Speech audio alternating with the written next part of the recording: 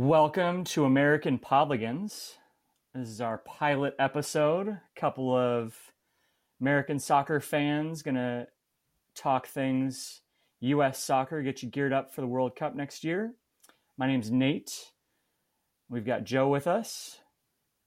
Let's not get ahead of ourselves too much there with the World Cup next year. We got to qualify first. You better knock on some wood here. I'm a little superstitious. I'll be the superstitious one. Maybe the realist too. I don't know. We'll see. But yeah, Joe from outside Green Bay, Wisconsin, originally East Coast. My connection is Pulisic. Christian Pulisic and I graduated from the same high school. We both went to Hershey, so we came up in the same for a little while there, the same program, I guess, because I played soccer for a while. So that's my distant Your connection. claim to fame. Yeah. There you go. Yeah. So yeah, I'm Well, excited. awesome. Yeah. So just a little bit of background. So Joe and I used to teach together way back years ago in Arizona. And so this is kind of Joe's brainchild. He texted me a while back asking about podcasts and then texted me more recently. And so here we are. I live in the Twin Cities and I coach soccer, play soccer, grew up around soccer, love soccer. So we're gonna at least take you through this round of World Cup qualifying as the U.S. tries to make good on its pledge to make it to the 2022 World Cup. So, Joe, what is your favorite American soccer memory? I mean, it's an easy question. I have a couple memories that I enjoy. My favorite is you couldn't write a script like this. I was in Baton Rouge, Louisiana, watching that game at about noon, I guess, when he scored that goal. Based on the time difference, I just remember running around my apartment, lost my mind. Because at that point in the game, I hate to say it, but you were losing hope quickly, and yeah, I'll never forget that. That was an unbelievable moment. But my fandom is grown throughout the years. I remember in 2002 when we played in Korea. This is where I lived, and back in those times, it wasn't popular. It wasn't all over TV. It would be on, if 94, it would be on ABC. In 1994, it would be on ABC, and they would show the games because it was in the United States. But when it was in Korea, I don't think it was on ESPN. I literally had to get up at 3 o'clock in the morning, 4 o'clock in the morning, and watch it on a Spanish-speaking network with a black and white fuzzy screen. I didn't have smart TVs. We didn't have these apps. We didn't have the streaming way. So, diehard as I was at that point, I was getting up and I was watching those games to the best of my ability. It's funny, before we started this first podcast, there's a couple World Cups that I don't remember all that well. The 2014 one, I took my wife for our first anniversary to a soccer bar. You go online, you can find the soccer bars around the country, and I took her to a soccer bar for that game. We went for the first game, Ghana, I believe, when Dempsey scored inside of a minute. My wife, as we had been hanging out all day, doing a little tailgating, drinking, been at the bar for a while, had to use the restroom. Figured she was safe using it within the first couple minutes, and he scored, and we went nuts in the bar, and she knew exactly what happened. She was so mad when she came back out that she had missed it. But the experience, it's just the drama, the emotion, the passion. I love it. For sure. It's interesting that and we're about the same age. It's interesting that you kind of pinpointed those World Cup moments. And, for younger listeners out there, the goal that Joe's referring to, of course, is Landon Donovan's match winner against Algeria that helped take the U.S. into the knockout round in 2010, where they happened to lose to Ghana in the round of 16, kind of establishing or continuing that rivalry. But I remember exactly where I was watching that. I was on the West Coast, so it was even earlier in the morning. Late night. And no, I think it was about, so if it was noon in Louisiana, it was Oh, I 9 guess. Yeah, a.m. I you're think it was a right. 7 a.m. kickoff on the West Coast. But, and I had to drive back to Portland because I was getting ready to start my master's program. And so I was like, I can only have a couple of beers in the first half. Um, and so, but it was just, that match was on a knife edge, and you go from, are we going to give up a goal, to Donovan scoring, and then immediately like everybody in the bar just dancing Yeah. with joy around the place. So that was definitely a magical moment. And you talk about 2002, that was the year I graduated high school, and the opening match against Portugal was the night of our all night grad party. So we're in this hotel, and the only TV we could find was about a 14-incher that was up in the weight room, and it was all these guys that I had played soccer with throughout high school, and we would go watch old World Cup clips in the JV coach's classroom at lunchtime. We actually took a couple of set Mhm. pieces from some of those plays and execute them in Thank you. games. But so we were all together, kind of one last hurrah, watching the U.S. And that was the U.S. famously beating Portugal, who were tournament favorites at that point in that first game. But yeah, those were crazy. That Korea Japan World Cup, getting up at 4 a.m. to watch matches was bonkers. Yeah. And then Yeah. talk about black and white TV and not having smart screens and all of that. So I recall the '94 World Cup was the first one that I remember watching. And my dad would get cable. We didn't have cable when I was growing up, but he would get cable so that we could watch the World Cup, because I think Nice. it was, whether it was Univision, I had the VHS tapes of taped World Cup matches in Spanish for years, and I would rewatch Brazil coming back against the Netherlands and stuff like that. So the Germany Argentina Cup final from 1990, which I don't remember seeing live, but I had a VHS of, so I watched that again and again and again. So you're a little more. You're definitely your experience and your passion's been around a little bit longer. I didn't have anybody to really drive it for me. It was kind of something that manifested on my own and just from watching. But I didn't have anybody to talk soccer to. And it's funny, when we were in Arizona um, together, we would go out often and watch U.S. games. And I yeah, I haven't had that very often where people enjoyed watching soccer and EPL guy and MLS. Um, and, I don't have a whole lot of people to share the passion with. So yeah, Yeah, yeah. That, I mean, I fondly remember the camaraderie of Arizona and being in the desert and mostly football fans. But it's nice to have somebody to they watch like a U.S. soccer game down with. there, Or yeah, just not the United States. right. That's true. So I like to always kind of put my allegiances out. So I am a U.S. men's national team and women's national team supporter. I'm also from Portland, Oregon originally, so I'm a big Portland Timbers fan. And then I root for Tottenham Hotspur over in Europe. And I support locally Minneapolis City SC, living here in the Twin Cities. You got any teams you want to rep out? Um, I'm drawn to where the United States players go. Seattle Sounders, Clint Dempsey, Jordan Morris. Where they are is I want to watch them play and I want to cheer them on. Obviously, Pulisic and Chelsea, um, big supporter. Um, Norwich City with Sargent now.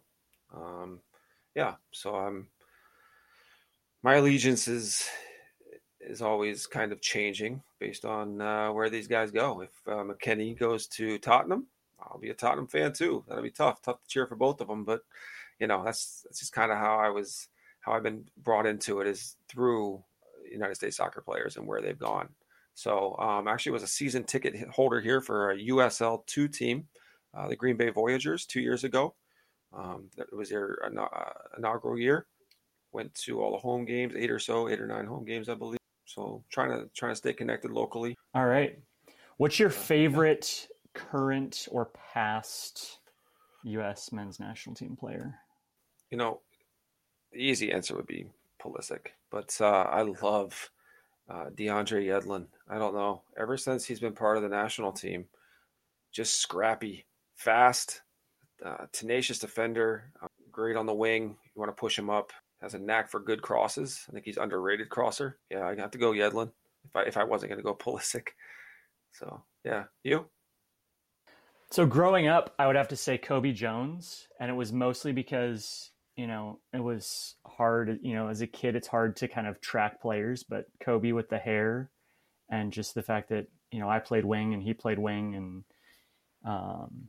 then I would say more recently, I mean, he's retired now, but DeMarcus Beasley, just the grit that he played with, what he brought to the team, the fact that he was a part of the group for so many cycles, I think really just it's inspiring the impact that he had on the program. So those would be two guys that stick out for me, and I just kind of fanboy it up when it comes to a lot of these new young guys. I really like to watch them play in Europe, and so I'm still trying to kind of figure out who my favorite is among this current bunch, but definitely lots to like, and we'll highlight that as we come along. So, I think it's interesting that you said at the beginning not to get too far ahead, because it wasn't too long ago that October 2017 happened.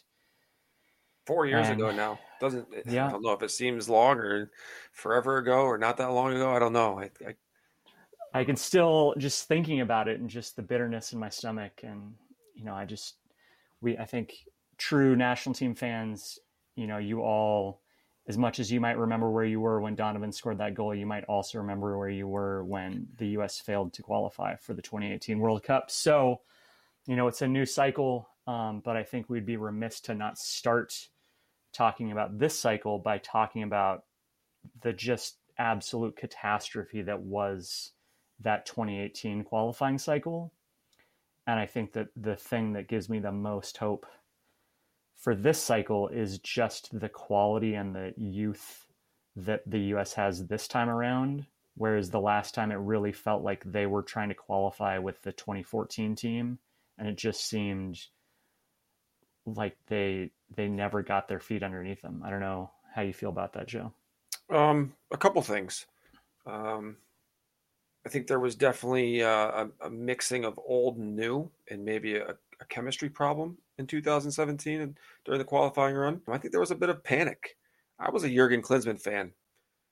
I thought he did a lot of great things, and I think we're still reaping the benefits of some of the stuff he did with the moves overseas and getting players over there to play. It's the competition is better, and it improves our gameplay, and it makes us tougher, stronger players. So I wasn't a fan of that coaching change. I understood it, but it was a panic move.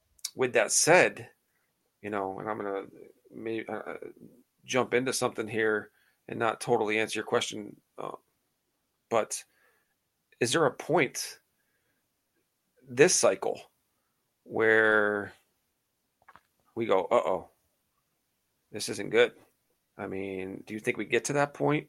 I mean, I know you're excited about, texting back and forth. You're excited, but is there a point where we are 3-3, 3 wins, 3 losses?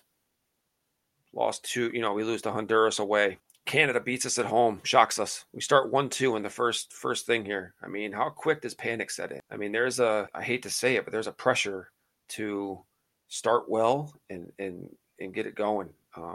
Because I think if things don't go well quickly, that they're young, inexperienced. I know they had some great games this summer where we fought back, but World Cup qualifying is a different animal, especially with the catastrophe 4 years ago, sitting there still. Are you worried about that? Or do you think there's a point where you panic? I mean, I think the thing that sits out to me is I think they get it. I think Berhalter definitely gets it. I saw that it was reported that he said that basically they're approaching this as though they're playing 14 finals, right? And this kind of takes us into the format for this. It's the first time that they're going to have 8 teams, this octagonal format, which is brand new. So that puts, a couple extra teams in there, a little bit more pressure, extra games, and the fact that it's all condensed with COVID. I think that it makes the format makes it really interesting for me from a fan perspective, right? It's more games.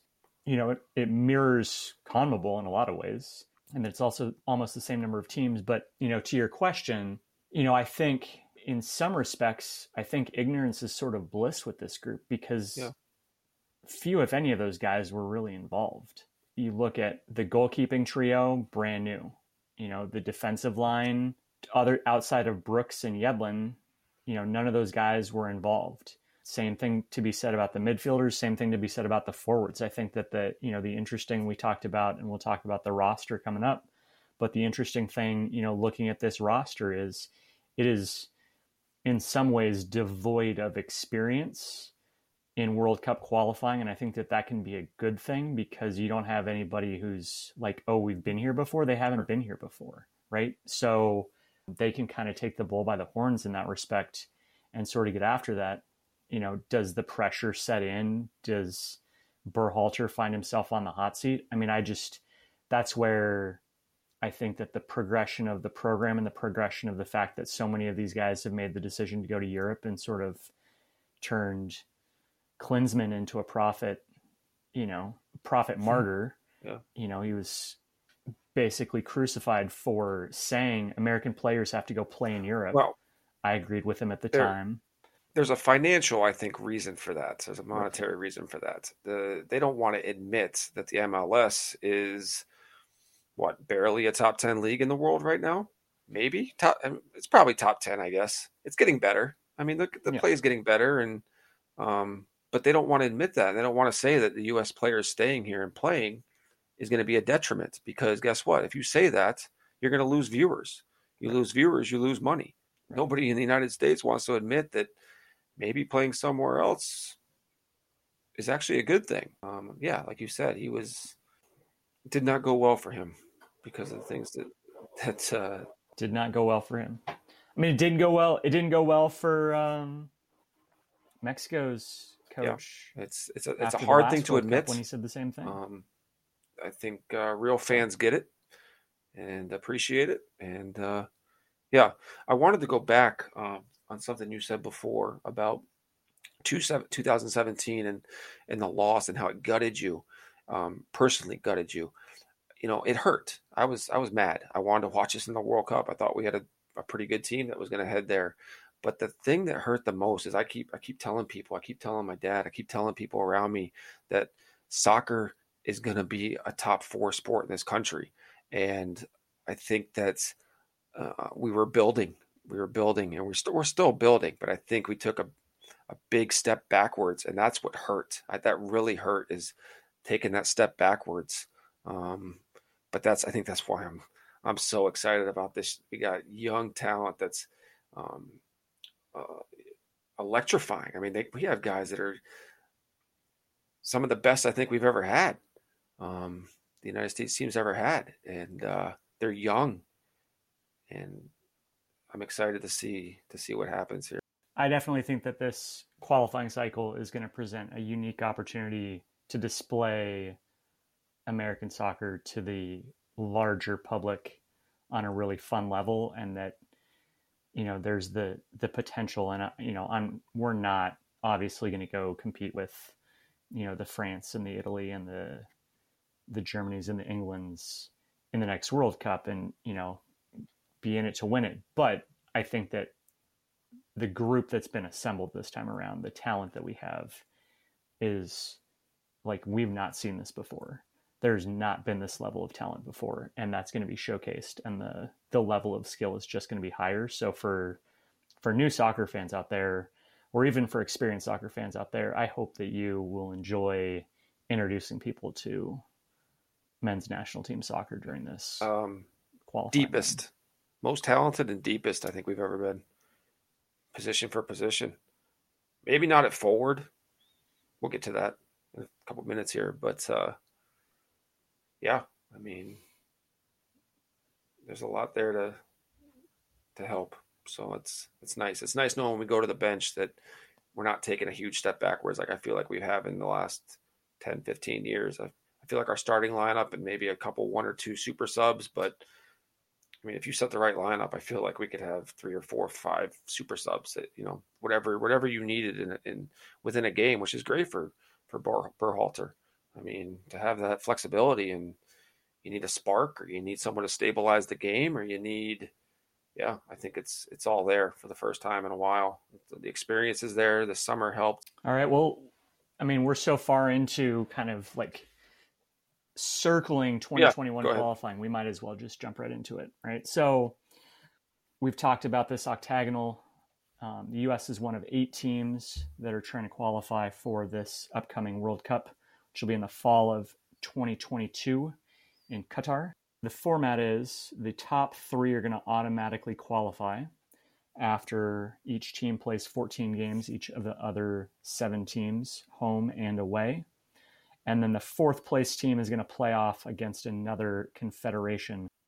Typically, CONCACAF plays off against that Oceania, so most likely New Zealand. The other 7 teams are as follows. So you had Costa Rica, Honduras, Mexico, and Panama, who all qualified in 2017. Panama qualified via that playoff, that intercontinental playoff. And then joining those 5 will be Canada, El Salvador, and Jamaica. So you got those 7 teams. Joe, who do you think is the most dangerous team among those 7? Maybe the dark horse to qualify, a team that could give the U.S. some problems or give some of those other top teams some problems. Who are you watching out for? Being in CONCACAF, all 7 scare me. Let's just say that. When we have to go there, they call it being CONCACAF for a reason. It's always nerve wracking. Yeah, to answer your question, I think Canada. When we played them, the last time we played them, a few months ago, we scored the game-winning goal a minute and a half in, and then if I remember correctly, watching that game, Canada looked the more dangerous team. I think Mexico's down, dangerous, but down. Not as talented as they have been. Costa Rica is always dangerous. Jamaica is always dangerous. Sneaky talent. And if you take them lightly, they're going to counter. They're going to counterattack, and they're going to hit you. And they're going to hit you for 1, 2, 3 goals. And you're going to sit there stunned. So, like you were saying before, I think it's a great attitude to have. Every game needs to be treated like a final, and every game needs to be taken seriously. So as long as we go in with that mindset, I would agree with you. Canada seems like the most dangerous team to me. They've got a couple key guys that play over in Europe. You've got Alphonso Davies playing for Bayern Munich, who's a dynamic player for them outside.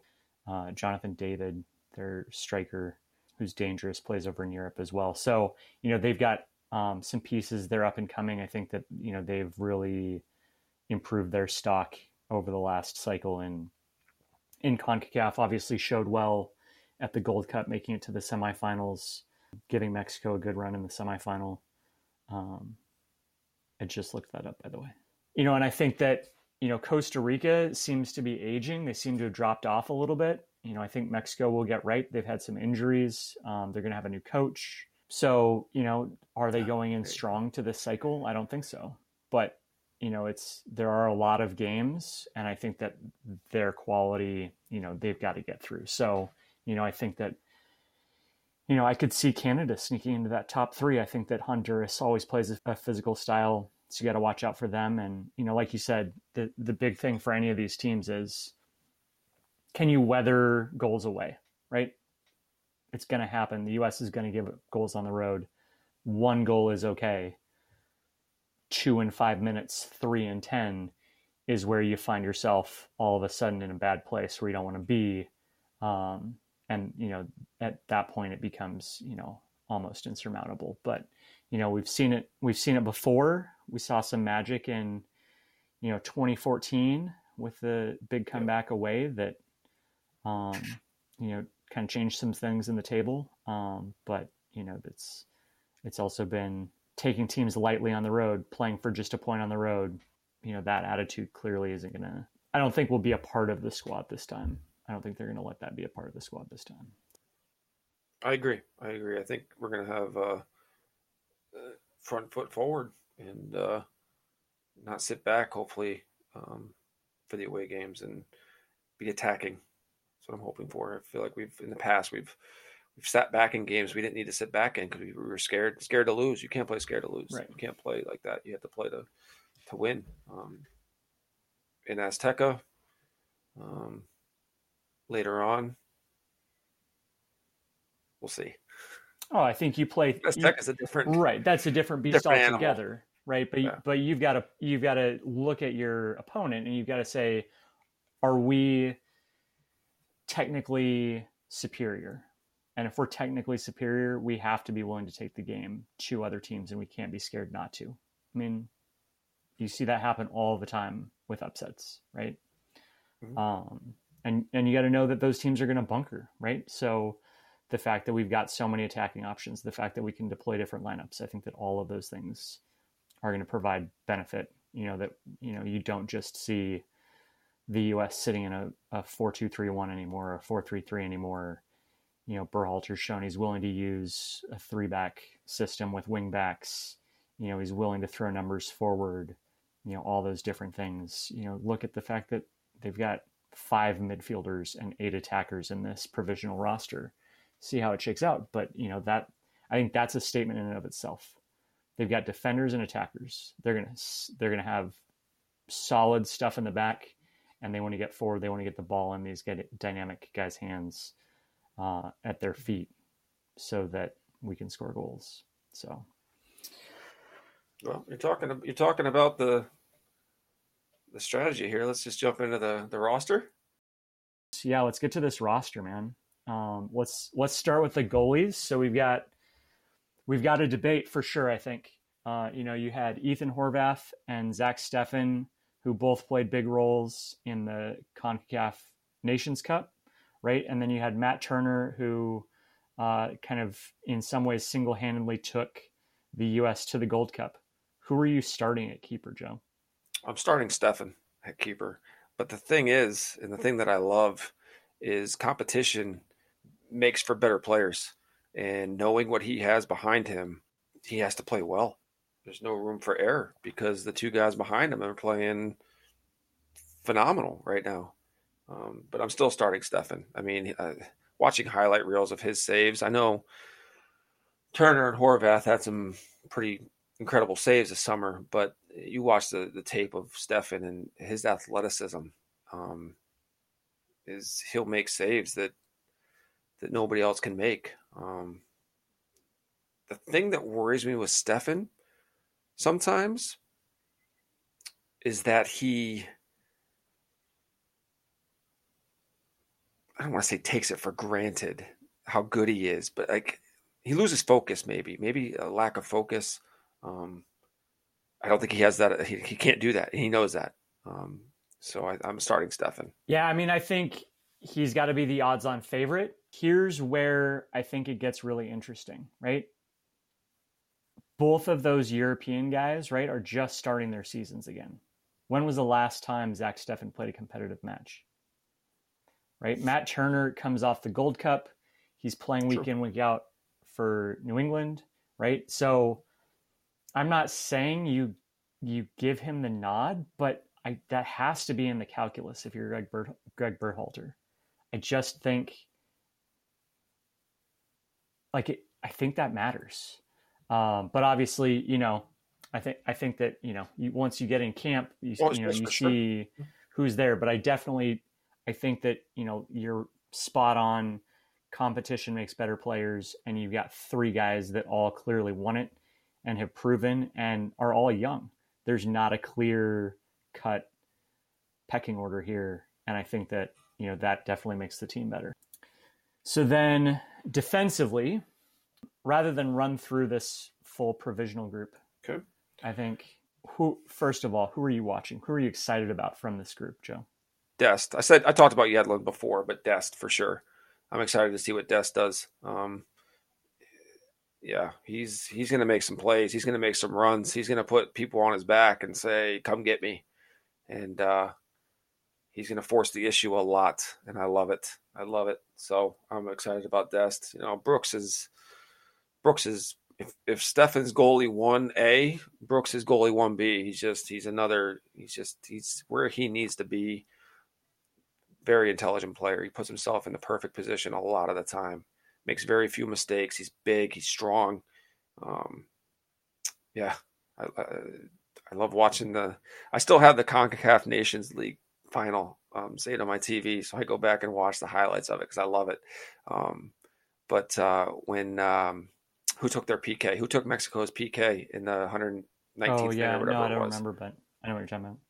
Guerrero? Was it Guerrero? Could have been, yeah. Or I don't remember. But if you watch the guy standing behind the PK taker, I don't know who the Mexican was that walked up, and Brooks just gave him one of those, and the guy like went flying backwards. Like Brooks, a lot of these guys, McKinney, Yedlin, Brooks.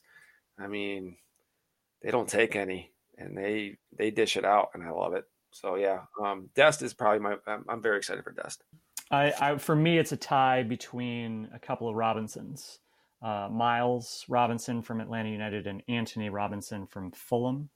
I think Miles Robinson should start alongside John Brooks based on his performance in the Gold Cup. I have that as well. And I think that Anthony Robinson should start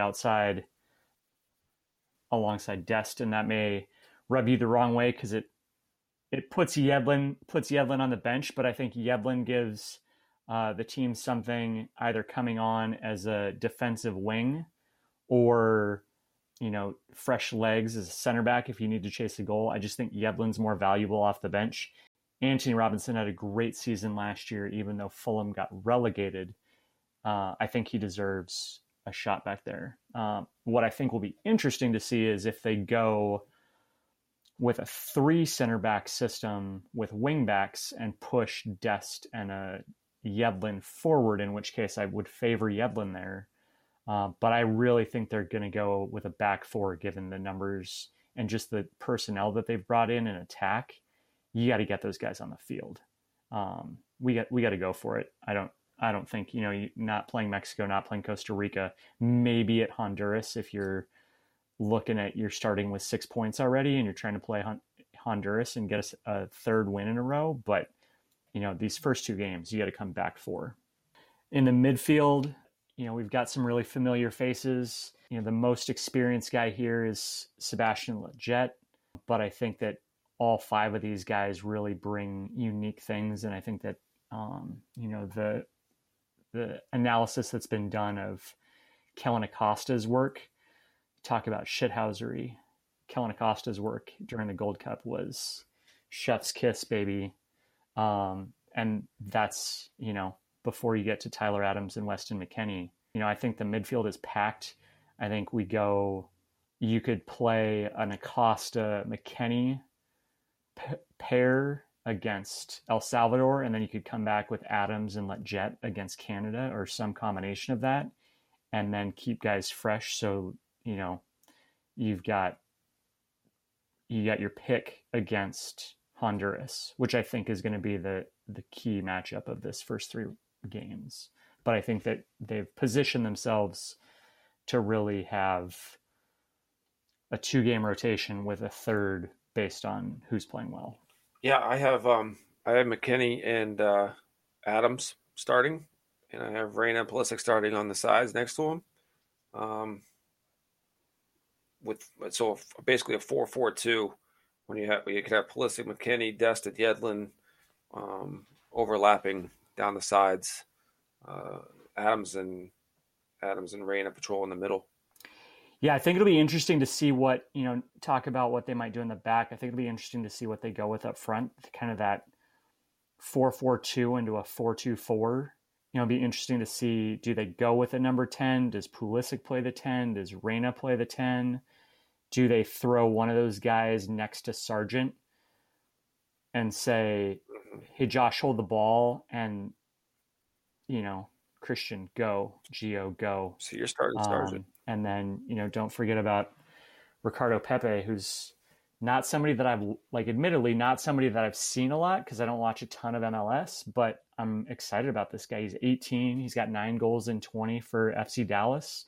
He just made the decision. 11. He's got 11 now. He scored 2. He had a All brace right. the other night. Last night he had a brace. So I stand corrected. Yeah. 11 and 21 for FC Dallas. The same reason that you were talking about Turner being the starting goalkeeper, I think when you're a forward, you have to kind of have that same mentality. So I didn't really go with it with the goaltender. I agree with you. I agree with you.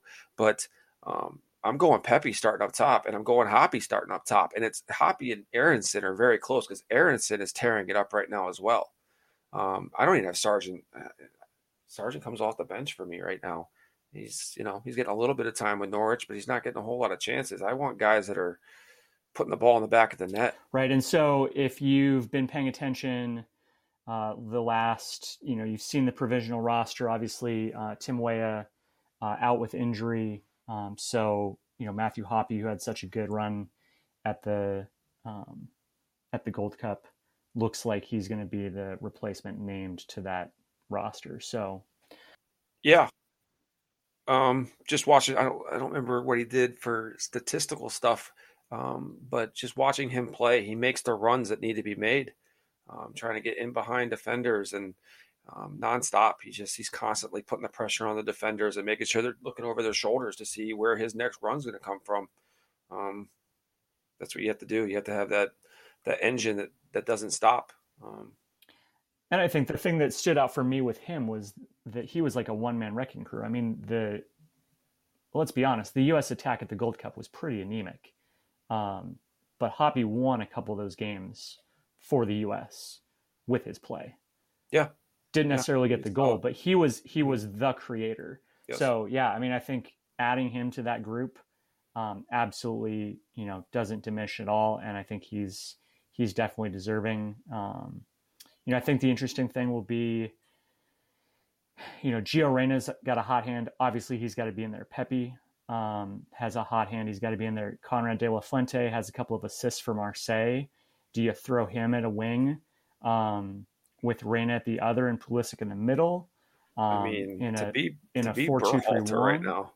To be Berhalter right now, he's got options and it's fun. Oh yeah, it's fun. Brendan Aronson's playing well with Salzburg early in the season. I mean, they've got talent. So, sure. I think the interesting thing as we look at this attacking group is some of the notable absences, in particular, Gyasi Zardes and Daryl Dike. These are guys these are guys that have really had an impact at their clubs the last couple of years. They've featured, and I just think it shows the depth that we've got this time around. And I mean, Gyasi Zardes has had an honorable, praiseworthy career. I just don't see him really. If he's playing a key role for us going forward, that's trouble for the national team, right? So I'm glad to not see him there. I think it's got to be disappointing for him, but I'm glad that we have options to go with that are better than Gyasi Zardes.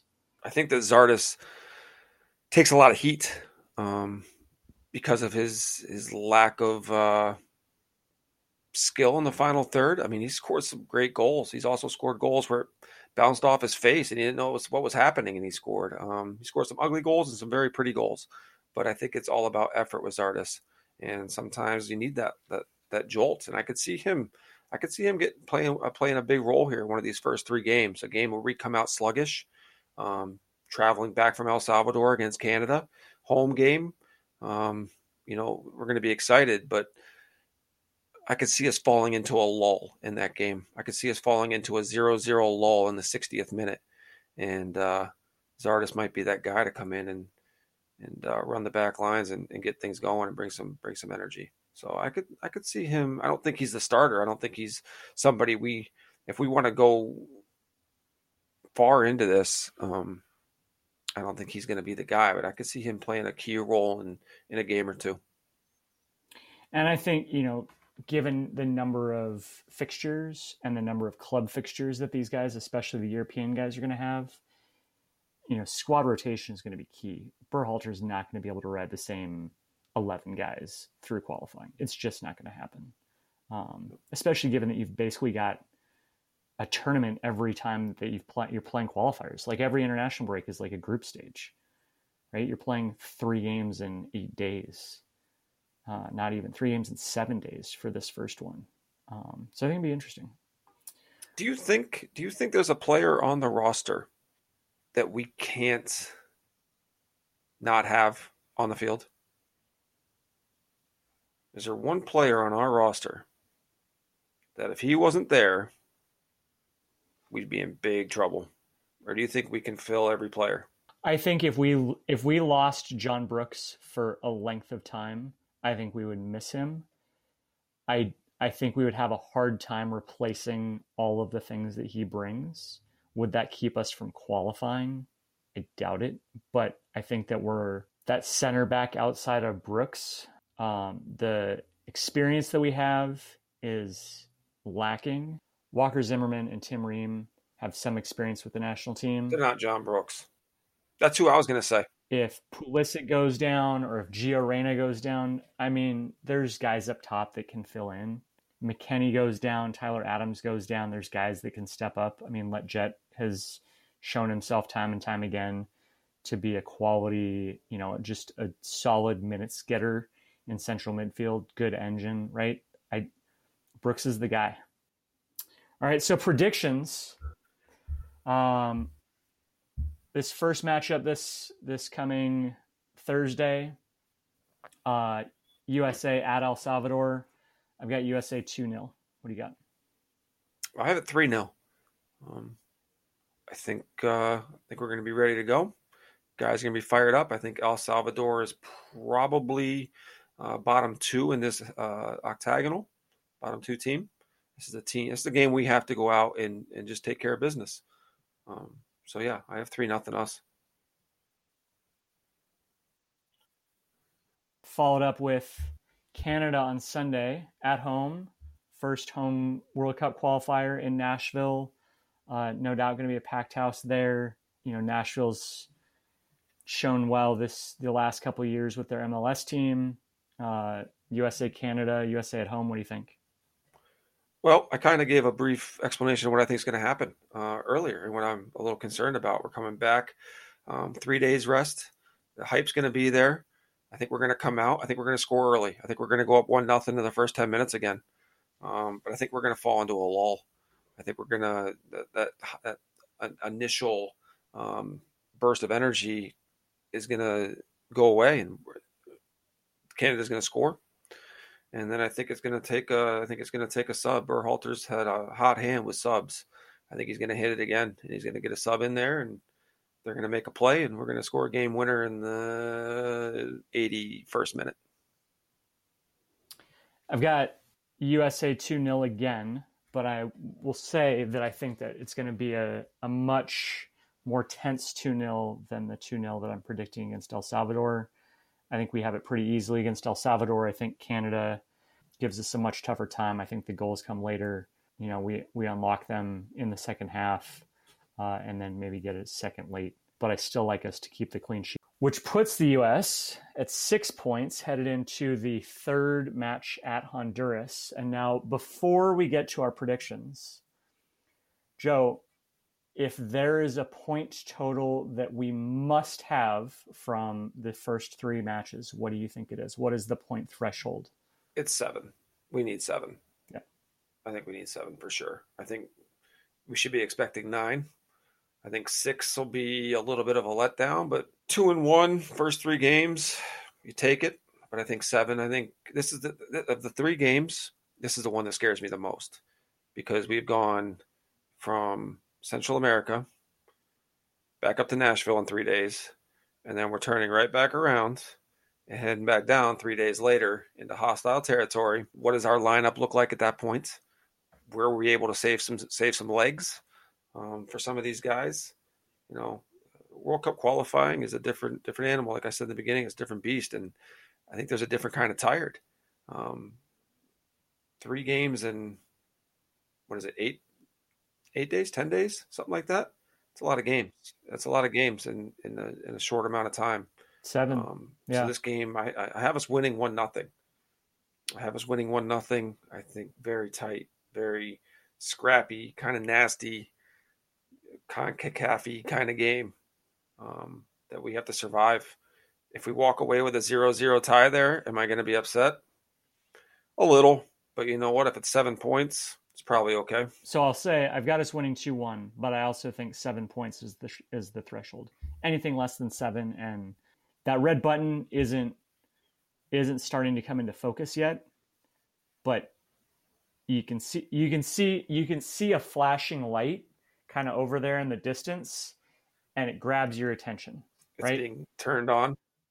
All right, quick hypothetical while I'm thinking of it. If we have to hit the panic button, all of a sudden we're 3-6 in the first 6 games here, 2-5, something ugly. Just things aren't going well. We had some unlucky things happen. We fire Berhalter. Who are you bringing in? Bring it in. Oh man, so to be quite honest, I give Tata Martino a call. Oh Jesus, no way. I mean, they're not going to, but they should. But I mean, you're talking to a guy who didn't want them to hire Berhalter in the first place, who was like, you've got to interview somebody other than Berhalter, right? So has he convinced me that he's deserving of like overseeing this qualifying round? Yes. Do I think he's the best option at coach? Absolutely not. Okay. I don't know. I was thinking about it the other day. Is if we're sitting here, halfway through the qualifying and things don't look good. I mean, I'm just, we're a young team. We're a young team, inexperienced team coach in this situation. I want us to get off to a nice, good, healthy start. And that's the thing is you can't, like, this is their roster, right? This is like injuries aside. Like, I know they're missing a couple guys. They're missing Musa. Is one name that stands out, but like other than injuries, like this is the roster. This is the A team, right? So this is the 23, right?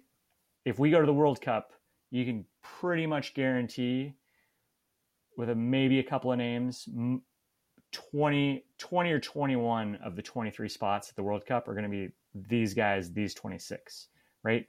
So there's nothing to change besides a coach, right? So I think that's the thing is, if that red button starts going off, if somehow, we're not at 7 points, if through 6 games we're not at 10 points, we're languishing in the bottom half, then you got to make a change. Okay. And you got to make it right away, and you got to bring in somebody who's experienced. I don't know. It was just it was a hypothetical. I just wanted to see what your gut reaction was, but that's, my biggest concern is that panic button coming into view because of what happened 4 years ago. But for sure, my gut says this team is determined. Sure. This team has a chip on their shoulder for no other reason than we want to be the best, and they're hungry. So I think that's the thing that is going to get us through this, is the hunger and the determination, and just that attitude, that desire to really get out there in the way that you watch these guys play week in and week out, and the desire that they have. And I think that that's infectious. So I think that's going to go a long way. So that's going to be it for this episode. Thanks for joining us. You can look for our next episode, which is going to come sometime in the first few days after this round of qualifiers. We'll do a review of each of the U.S. matches. We'll talk about the table, talk about where we stand. We'll talk about whether or not we see any red flashy things. Hopefully not. And in the meantime, if you have any thoughts, you have takes that you think we should address, you have questions for us, you should follow us on Twitter. That hashtag is American Podligan, spelled Podlign. That's American Podligan, Podlign. You can also email at us, AmericanPodligans@gmail.com. give us shouts, feedback, things you want us to talk about, anything like that. We're happy to hear your feedback always. So that's Joe. I'm Nate. Thanks for joining us, and we'll catch you guys next time. Enjoy the games. Enjoy the games. Go USA.